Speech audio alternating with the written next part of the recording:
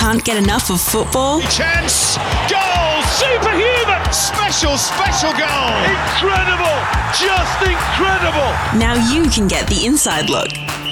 Welcome to Football Insiders, your home for informed, insightful and independent opinion, news and talk on football from the team behind Fair Play Publishing and the Football Writers Festival. Oh, what an introduction! Welcome to another Football Insiders, the podcast home for Fair Play Publishing and the Football Writers Festival. For those who missed us last week, we're back on track with our weekly schedule. In case this is the first time you've caught us, we've previously spoken with authors Trevor Thompson, Jason Goldsmith, Andrew Howe, Texie Smith, Peter Kunz and Professor John Maynard, as well as Fox Sports commentator Simon Hill and an ultimate insider, Archie Fraser. Today, it's my pleasure to introduce Dr Jorge Knijnik, who is an associate professor in the School of Education and the Institute for Culture and Society at Western Sydney University, as well as a lifelong football fan, player, coach, and I think even a referee. I'm not sure about that one. Jorge comes from the home of the beautiful game, Brazil. His book, that Fair Play Publishing published in 2018, is a wonderful read about the social, cultural, economic and political impact of the 2014 World Cup on the people of Brazil, entitled The World Cup Chronicles, 31 Days That Rocked Brazil. As is always the case when the circus of a World Cup or an Olympics is in your country or your home city, people tend to forget the downside of hosting a mega event. Jorge's book is such a wonderful read because it does both. It looks at what was the good aspects of it as well as the downside, and weaves that in with issues around the Brazilian football team and Brazilian football more broadly, as well as what was going on at the time. And we also tend to forget this, FIFA politics. So please grab a coffee and have a listen as we chat to Jorge Knijnik. Jorge, welcome. Hello, thank you. It's my pleasure to be here. First of all, before we get started, how are you coping? We're now at a stage where we're opening up a little, but certainly universities, there's been a big impact on universities because of COVID-19. How are you dealing with that? It's been a huge impact. We moved to everything online. We've been working from home since the beginning, teaching from home. It's very tiring, but it's been positive because we could keep the students engaged, both undergraduate, postgraduate students, also HDR candidates. It's very tiring working, doing Zoom meetings. It prolongs your working day a lot, but it's been positive. On the other side, there is this negative. There is a huge financial impact in the universities, which I think are the third sector in Australian economy. And so far, the federal government hasn't helped this sector. So it's a huge crisis. Jobs, thousands of jobs have been threatened. So this is a worry for everyone. And most of all for casual colleagues who are the most vulnerable people at the moment. So this is the downside of the thing, of course. Yes, yeah, I mean, and that's one of the issues with the academic world at the moment. There's so many people working in it, whereas once upon a time it used to be lifelong tenure. There's so many now who are casuals and, very able, very highly qualified people who do not have permanent employment, which is a great pity. It'll be interesting to see whether the government moves on that at all. Exactly. Yeah, we've been expecting, but nothing happened. They changed the rules, so I think universities cannot apply for job keeper grants, so it's very hard at the moment. So they miss a lot in international students, and there is lots of things happening in the background, in behind the scenes that we don't know in terms of trying to bring back the international students. My university, particularly Western Sydney University, they try to do their best in terms of everybody, the staff, the senior management, and all the staff trying to help the students with the students' fund, putting funds and money and vouchers for them at least to eat, and try to also to help them with accommodation. And I think international students, international parents, they saw this move as our goodwill to help these students during this crisis, which hopefully we'll see them coming back soon. Yes, hopefully for everybody in the economy and everybody that it all starts to get on the upside, as we've been talking. Let's get into your book. And one of the things I should also mention for those people who haven't even seen your book is, as well as the book itself, which is a great read, it's also a beautiful read. It's got some wonderful photographs in it, all of which were taken by women photographers, local women photographers in Brazil. And for no other reason, if you're not a reader, it's worth getting just to look at the photos. But of course, it is worth reading as well. I think one of the first ones we're going to, when you think of Brazil nowadays, you think of a handful of very high-profile players, and the most high-profile at the moment is Neymar. Do you think he is an asset or a burden for the national team? Well, Neymar is controversial in Brazil. For example, just 2 days ago, there was this, of course, everybody talking about racism because of issues in the US, but also in Brazil, there are killings of Black people who are not. It became like a regular thing. Maybe 2 or 3 weeks ago in a favela, there was this boy inside his home. He's been killed by police who just invaded and raided his place. And then a high-profile YouTuber, someone called Felipe, who has like 40 million followers, he posted something about Neymar. So Neymar should go and fight racism. Then Neymar did something. But everything around Neymar is always commodified. So he uses his profiles, and even when he posts something that should have a social meaning, there is a corporate commercial campaign with him. So that's the issue with Neymar. Everything that he brings to the seleção, to the Brazilian national team, is also really commodified. So it's very hard to separate the footballer. Many times he comes to the hotels, the 5-star hotels where the team is, and all his entourage and his father, who controls everything, comes together, and that disturbs the atmosphere a lot. So when Neymar, and I think that's clear, when he concentrates in his game, he's great. But there is too much to disturb and to make him not to focus on his game. And that's the issue with Neymar. But it's kind of impossible to see any coach not calling him to the team because he's the star. Yeah, I guess we tend to get that just with a handful of players where they are superstars, but that do have these entourages that sort of follow them around and are part and parcel of what we get with them. It's a difficult one because some of these young people, Neymar's an example, they leave their country, they go off to another country, they're earning huge money at a very young age. You can also understand as a parent that even a normal parent would want to have some sort of, I guess, management of that situation, or certainly overseeing of that situation for their child.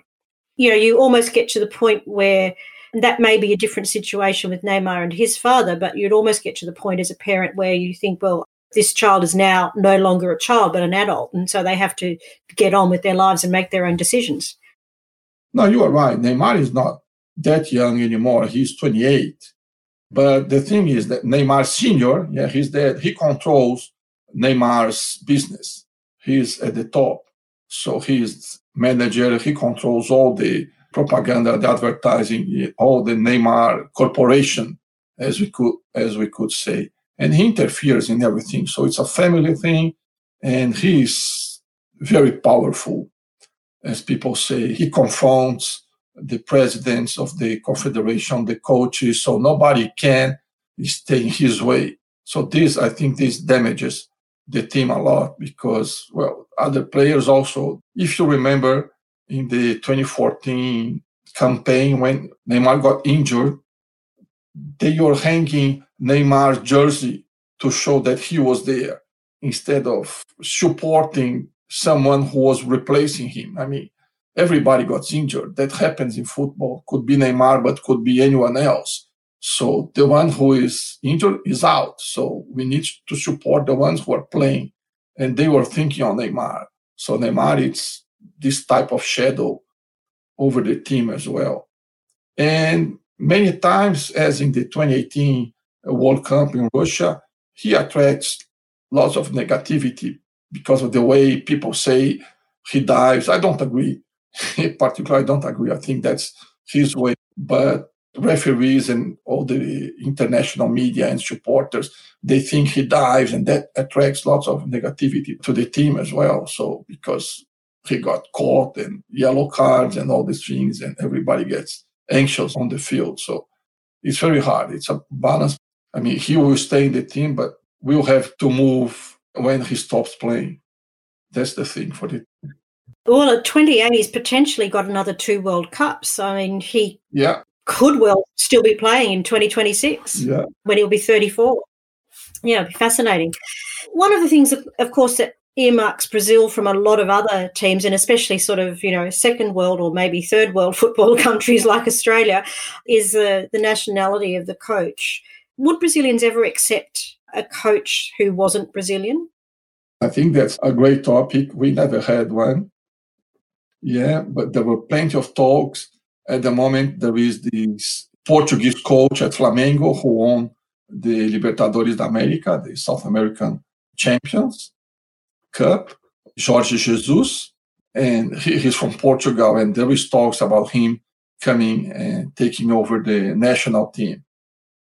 I think things changed. If you asked me this maybe 20 years ago, I would say definitely not. But at the moment, with all this crisis and in football, and as the team is not playing as Brazilians want, I think this could be something achievable, mostly because maybe with Jorge Jesus, who has already achieved huge success in Brazilian football in such a short time frame. He won the national championship, the Brasileirão, and also the Libertadores with Flamengo, which is the most popular team. So he's already accepted by 50 million people, 50 million supporters of Flamengo, and the whole press, they are in love with him, saying that he plays offensive football and everybody enjoys the way his team plays. So maybe, and as a Portuguese speaker also, maybe he could be someone that the Brazilians would accept. There were talks about Guardiola coming for the 2014 World Cup, but of course this didn't eventuate. But maybe someone like Jorge Jesus. Sampaoli is also working in Brazilian football. He worked last year in Santos, and they did well, and they played well, so everybody was talking a bit about Sampaoli. But maybe someone who is Portuguese speaker like Jorge Jesus and had success already in Brazil could be someone more acceptable by the Brazilians in general. That's the Brazilian people, the Brazilian fans. But what about in terms of the Brazilian Football Federation, the CBF? And, this, as you and I have talked privately before, the CBF has been almost the epicenter of football corruption in the world. And certainly with Havelange there many, many years ago, it basically kicked off football corruption. Has that changed at all? And is football still as relevant to Brazilian people as it used to be? Or is there, but prior to 2014, and particularly in the Confederations Cup, we saw a lot of protests and that sort of thing, not just about what the Brazilian government was spending money on to get ready for the World Cup and the Olympics, but also they were very conscious of what was going on in terms of corruption with football. Has that shifted at all? Has it got better? Has it got worse? Or what is the status quo in that? Well, in my book, The World Cup Chronicles, I have a few chapters on this issue. I mean, as you know, I divided the chapter in before, during, and after the World Cup. And even in each section, there is one or more chapters talking about corruption, talking about dirty politics within Brazilian football. That always happens, and of course, with Havelange and Ricardo Teixeira and the others, and Marin, who is now in jail. Yeah, that increased a lot. For example, I have a chapter where I talk about Dunga, who was Brazilian coach, and Tite, who is the current coach, and I ask whether the seleção worth the devil's kiss. For example, Tite was a great critic of the federation and all this corruption, but then he accepted the coach position, and when he accepted, he had to to give a kiss in Marco Polo Del Nero.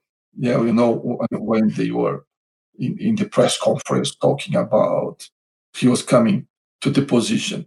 And of course, now he cannot talk about all this corruption. But in terms of relevance, it's hard for people who are not there to see this. But even with all these critics and the corruption and the overpaid stadia, that means a lot for Brazilian football. New stadium in Brazilian Northeast, it's really relevant. I mean, every week there is a football party, and the average audience is 70,000 people in the stadium. So it's crazy. I mean, if you're talking about Australia, when they struggle to get 6,000 people for a regular match, I'm not talking about a big final match. I'm talking about a regular state championship in Ceará, for example, where there was a new stadium, which is great. Of course, there were places like Manaus, like Cuiabá, where there is no football, so we didn't need new stadium, and this was evidence. They are just white elephants, and this is evidence of corruption. But in some other places like Ceará, Pernambuco, the game is, and even of course in the big centers in the south like São Paulo, Rio de Janeiro, Porto Alegre, the game is well and alive. When we say the game, of course, it's the men's game. It's well and alive. Not now, of course, it's stopped and it's in crisis as everything it is because of COVID-19. But the game is well and alive. Even when Flamengo, who won the Libertadores, they lost against Liverpool. But it wasn't easy for Liverpool in the clubs World Cup at the end of the year. At the end of last year, I think Liverpool won just 1-0. It was hard. I mean, Flamengo could put some game, could play against Liverpool, even if, of course, their financial endorsements are much bigger, and European football is the center of football at the moment. Very hard for South America to beat anyone, but it was kind of great. And at the moment, as football has stopped, the major broadcasters, the major TV channels like TV Globo, who are also involved in football corruption, they've been broadcasting even the 2014 defeat against Germany. Yeah, the famous. They've dared to play that again. Yeah, and huge audience. And people still talk about the game, talking about the tactical issues. Something that I wrote in my book also, how the coach at World Cup, Felipão, had no idea about tactics. He thought he would win the World Cup just by using his family style, putting together a group who were friends. But he had no idea about how to interpret the other team's strategies on the field. That's why we lost, and that was the big shame for Brazilian team.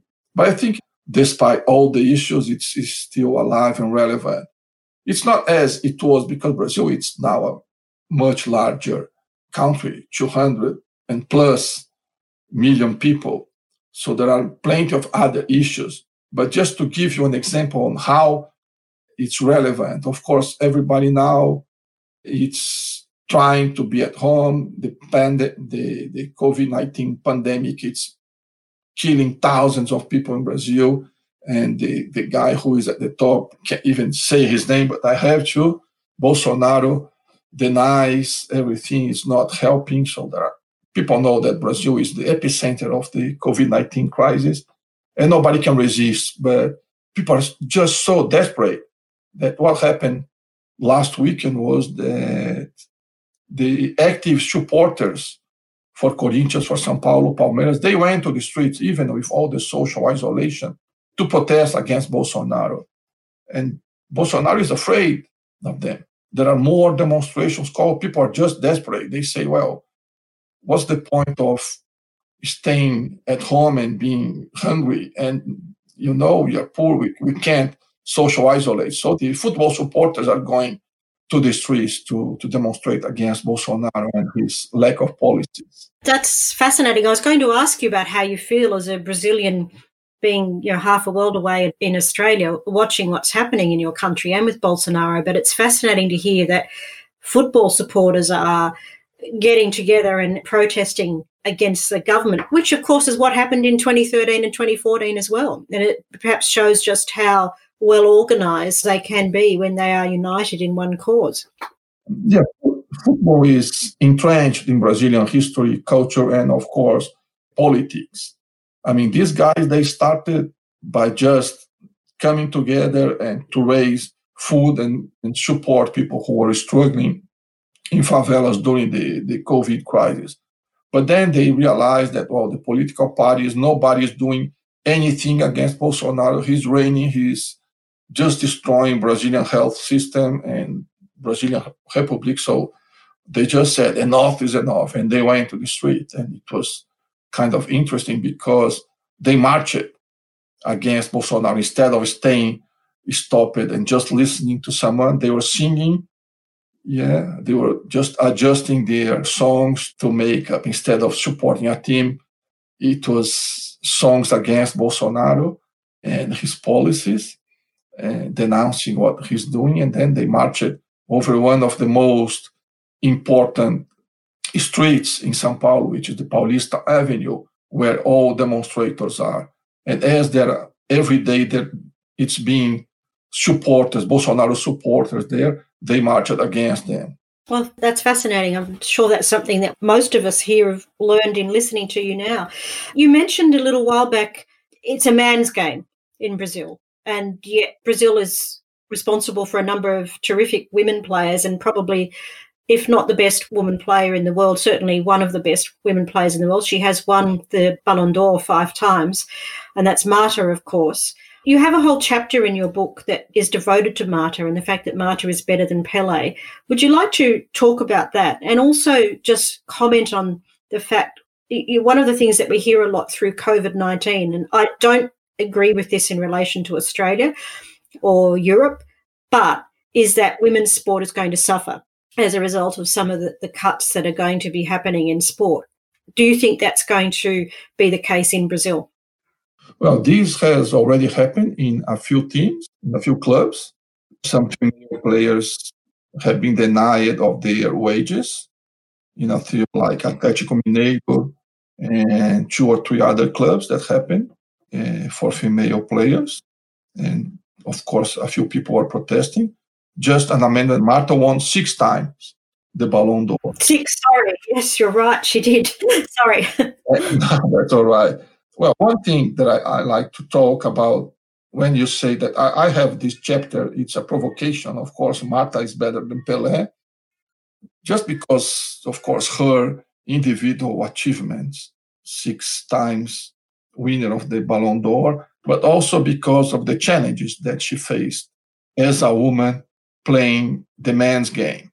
So I think that makes a lot for her. And there is some acknowledgement. It's interesting to see during the Olympics, for example, there were no Marta jerseys. What people did, they bought a Neymar jersey and they put a sticker with Marta's name over Neymar's name.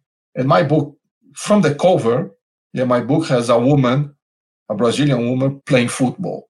And a few months ago, I received a message from someone saying, oh, this is the first international book on Brazilian football that has a woman on the cover actually playing football, not as a model or something like that.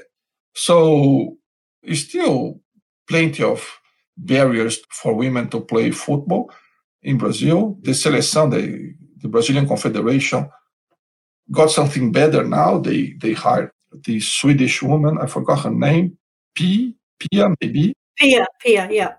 Yeah, so she's the current coach, and a former student of mine, she's her assistant coach. So they got new coaches for the team. The team is getting more structure. The league is still failing.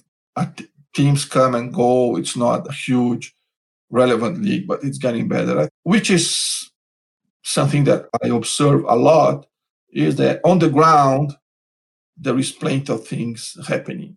More girls coming and fighting for their space. If you look like 20 years ago, if you went to a school, every single school in Brazil has a futsal court. Yeah, there is a court, but it's a futsal court mainly. Of course, you can play other sports.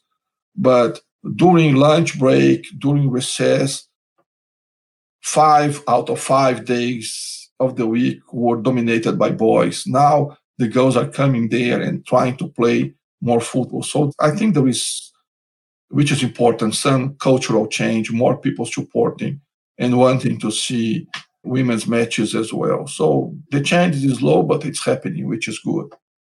It is. That's very encouraging, actually, especially, based on some of the things that you had to write about, but also you'll recall at last year's Football Writers' Festival, we met Gwendolyn Oxenham, and she wrote that book Under the Lights or Under the Dark and Under the Lights or something, and she played professionally in Brazil for a year or two. And she talked about how playing in the professional level in Brazil Women's League at the time, they didn't have change rooms. They had to get changed in the car. They didn't have lights for training. So it's encouraging to hear that things are changing, even if slowly. Yeah, I remember she even said on that day in the Jamboree, in the football festival, that they were training with horses. That's right, yeah. Where the horses were. So it was appalling, yeah. Yeah, it was appalling.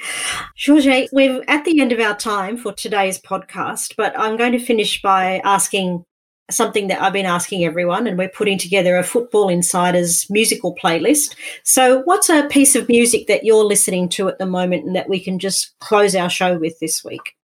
Well, this needs to be in English. No, it can be anything. I'm sure we'd love some Brazilian music or Latin music. Yeah, I always listen to Brazilian music. They are my favorites. And I listen to Chico César. Chico César is one of the current greatest Brazilian singers. We'll find something. We'll dig deep into the vault and find something from Chico César. Thank you again, Jorge, for your time. And it's always a pleasure to talk to you. And we appreciate you taking time out of your busy teaching and research schedule to have a chat with us today. No, it's my pleasure. Thank you. Thank you for Fair Play Publishing for promoting our work as well. Thanks a lot. Thank you.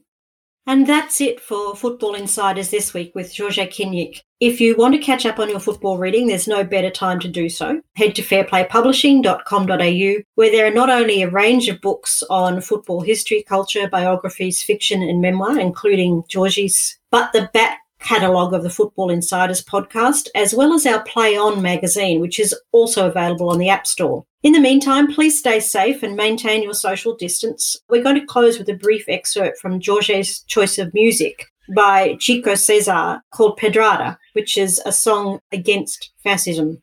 Very telling at the moment. We'll be back next week with another Football Insiders podcast. In the meantime, thanks for listening.